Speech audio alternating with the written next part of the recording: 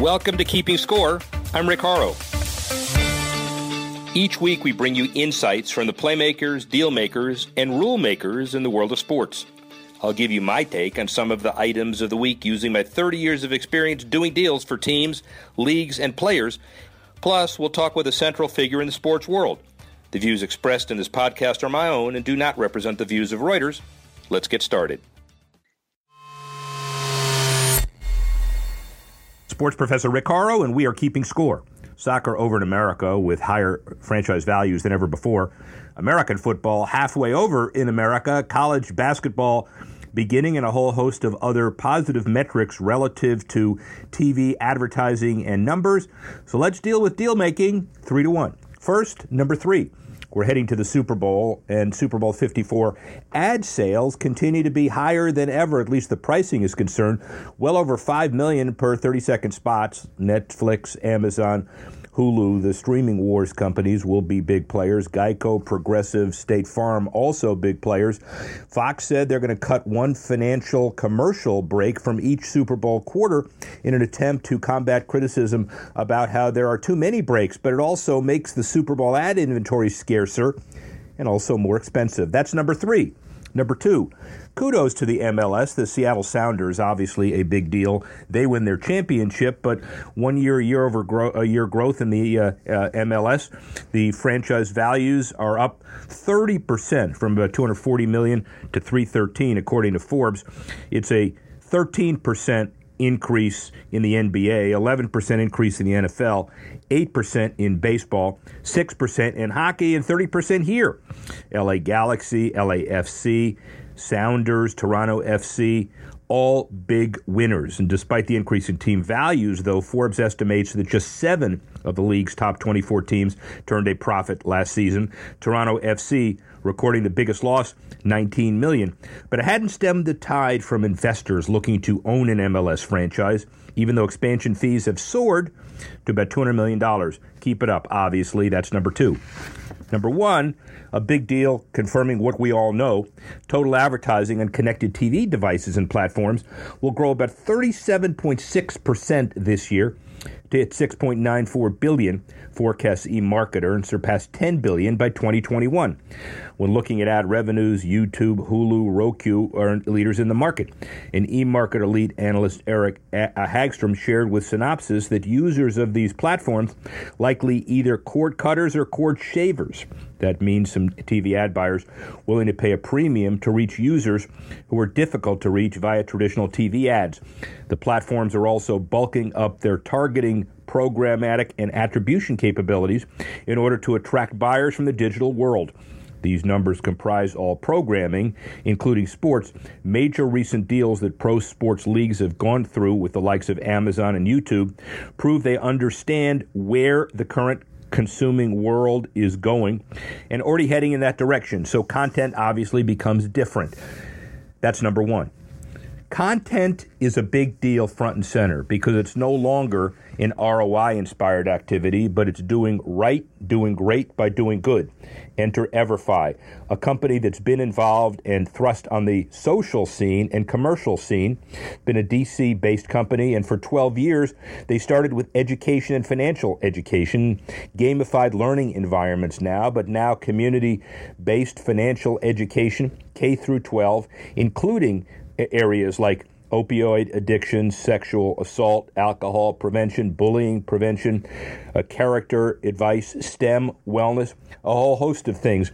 MLB, NHL, NFL, official relationships, 30,000 schools, the EA Sports of academic learning, some would say, 4,000 partners, youth engagement, 300 major events per year. So obviously more capable of looking at those numbers we talked about earlier and doing something with them. We caught up to co-founder John Chapman at a major Everfi event they held in early October that talked about philanthropy and so much more. Here's John Chapman. Rick Horrow at Everfi International headquarters with one of the co-founders of Everfi, John Chapman. Thank you for allowing us to run roughshod into and over your house. It's great to have you all here. Thanks very much. You know, this has become very significant as philanthropy broadly has increased about 12% a year to the way you can measure it. Yep. And your company basically tells people in corporate America how to spend money to maximize the greater good and also benefits sports and benefits kids and schools in the process. Talk about that. Yeah, I think at EverFi, we're really trying to equip the private sector to be a bigger, broader part of their community, beyond just sort of shareholder value. I think there's a bigger demand here in 2019 that corporations give back. And obviously, sports leagues are important corporations. And so we give them an operating system by which they can bring content into the classroom, create really highly engaging schools programs, and run that on their behalf so that they're really supporting their efforts to be good corporate citizens. And sports leagues in many ways have a big leg up because they create a unique vantage point by which to view that content. And that's an exciting opportunity for us to work with them. We'll take a step back, though, because really your original mandate was financial literacy through technology. Correct. And then sports was an offshoot of that. Yep. But the original founding premise, talk about that. Absolutely. The founding premise was to build a learning platform that could meet kids where they were operating. Today, Generation Z are true digital natives. They don't know anything else other than how to operate in the digital medium. So we wanted to use technology as a way to teach financial education in a more engaging way. It obviously wasn't a new topic that had been focused on for many years, but we thought technology could give it a new look. We also thought that it could be a real scaling agent to reach more students in a classroom across a school district at once, so that really you were equipped with this information so you can make better and more sound financial decisions. Well, and clearly in that context, the student becomes more generally aware of how to do things that will make him a better adult, her a better adult. Yep. But also you do other things with students. I know it's not just financial literacy, it's correct. Anti-bullying. Talk about a lot of those programs. Yeah, one of the biggest areas for us in the last couple of years within the K-12 space has been social emotional learning. Yeah. We really have content that goes throughout the K-12 spectrum, starting with a program called the Compassion Project, which is teaching mindfulness amongst elementary school students, going up into one of our sports-based programs called Character Playbook that we run with the NFL and the United Way worldwide, and then going all the way into some anti-bullying programs. We have a program called Actions Matter that we work on with Major League Soccer.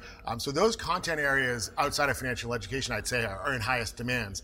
The other areas really are probably a couple, one around health and wellness. So we've developed a program called the Prescription Drug Safety Network. So obviously the opioid epidemic has ravaged the country. This helps those students at a young age make the right decision and not the wrong decision, and how to be safe and responsible with prescription drugs.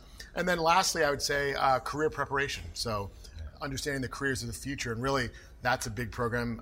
That's obviously a huge centerpiece of our program with the National Hockey League and the National Hockey League Players Association Future Goals, where we're teaching them about STEM-based careers through the game of hockey.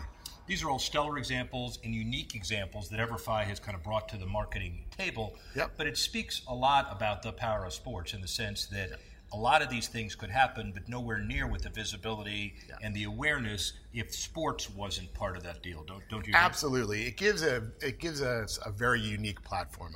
Oftentimes I'll go visit schools and I'll talk to educators, and they'll consistently say, presenting this topic in a way, through the lens of sports, just creates a whole new engaging way to teach students.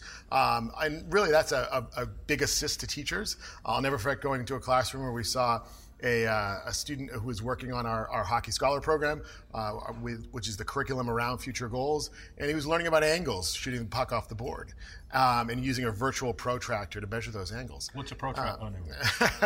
And the teacher said, I have the hardest time teaching kids how to use an actual physical protractor that I get from my classroom supplies, but when you put the lens of a hockey arena and shooting the puck off the board and using a virtual protractor, that concept sunk in more effectively. That's a great example. You have 100 other ones.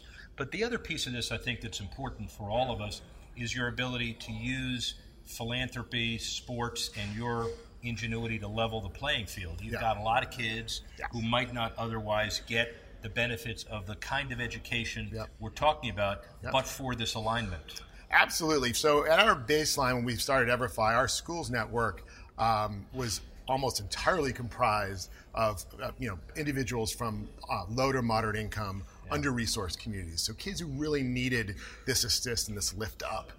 So that's always been the fabric of our schools network from the very founding of the company.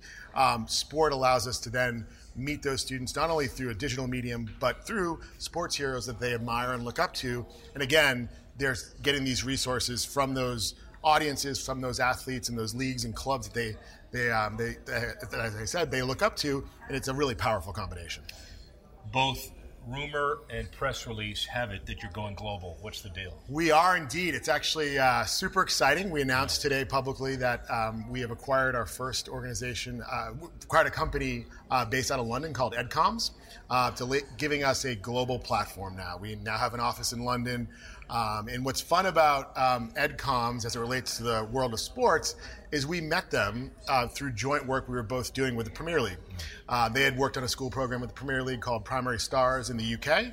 We had built a version of that here in the US, and now we've joined forces to do it all over the world. Now, what it really means, I think, is, and you tell me, that the alignment of the tasks that you all are able to do transcend the oceans. The kinds of things that you need to be able to do to generate corporate support, to go to the schools.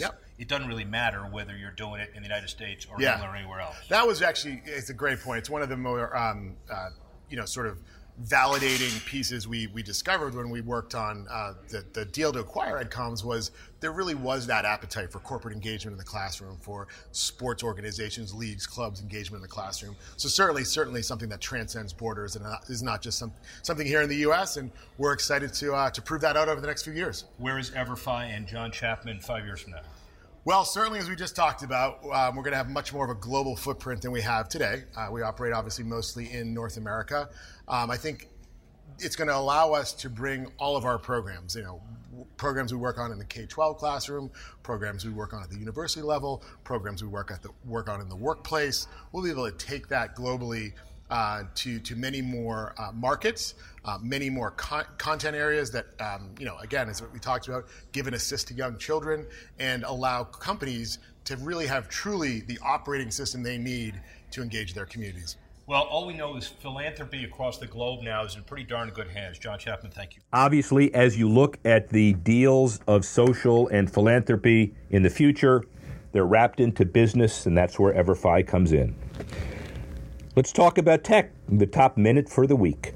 The New York Knicks and New Jersey Devils broadcasts will soon feature FanDuel betting. FanDuel will become an official sports gaming partner for broadcasts, as well as the Knicks and the Devils' other interests as well. The Rangers hockey telecast will include FanDuel commercials, but not betting-related content. Devils telecast updated betting odds, including a scrolling sidebar during each intermission. The partnership will also include a mix of in-game and halftime sports, branding content, and the like, an existing trend that continues. But then we're getting ready for the holidays. Spalding hosts holiday shopping events on social media. Mobile Marketer says that Spalding will host a 2-hour shopping event to give fans a chance to buy limited edition gear. Act quickly. Damian Lillard, DeMar DeRozan, and others, Kobe Bryant, the NBA global travel brand Sprayground, and other possible content. And by following the model of well-known exclusivity, similar to an online sneaker drop, it's likely the Spalding merchandise will sell out quickly and may influence future marketing tactics in other sports. And that's your Sports Tech Minute. Finally, Power Sports Philanthropy Minute, focusing pretty exclusively on Boston. We're not close to the Boston Marathon, but we can see it after the snow. $100 million in donations for cancer over its 20 years. Tucson.com, the Boston Marathon, says, after looking at that in that article, participating on behalf of the Dana-Farber Cancer Institute since 1990, runners have surpassed the $100 million fundraising mark. The research center says more than $500,000 has already been raised by runners in next year's race, putting it over the threshold. Dana-Farber was one of the first charities allowed to use the Boston Marathon as a fundraiser, and more than 500 runners are expected to take part in the 2020 race as part of the Dana-Farber Marathon Challenge, hoping to raise $6.6 $6.25 million, and 100% of the money raised from the team's Boston Marathon runners supports promising cancer research in its earliest stages. The Boston Marathon is the pinnacle of marathon and media coverage, and the race will make positive headlines as multiple charities will be highlighted on the day of the event next year, April 20, 2020. Well, that's it for this week's podcast. We'd like to thank everybody for putting it together and John Chapman for lending his perspective that cuts across philanthropy into business. Join us next week when we go beyond everything that's going on in current sports. And thank you once again for joining me and keeping score. Thanks for listening to this edition of Keeping Score. Assistance provided by Carla Swadek, Tanner Simpkins, Reuters Digital. I'm Rick Horrow. Thanks again for listening. See you next time on Keeping Score.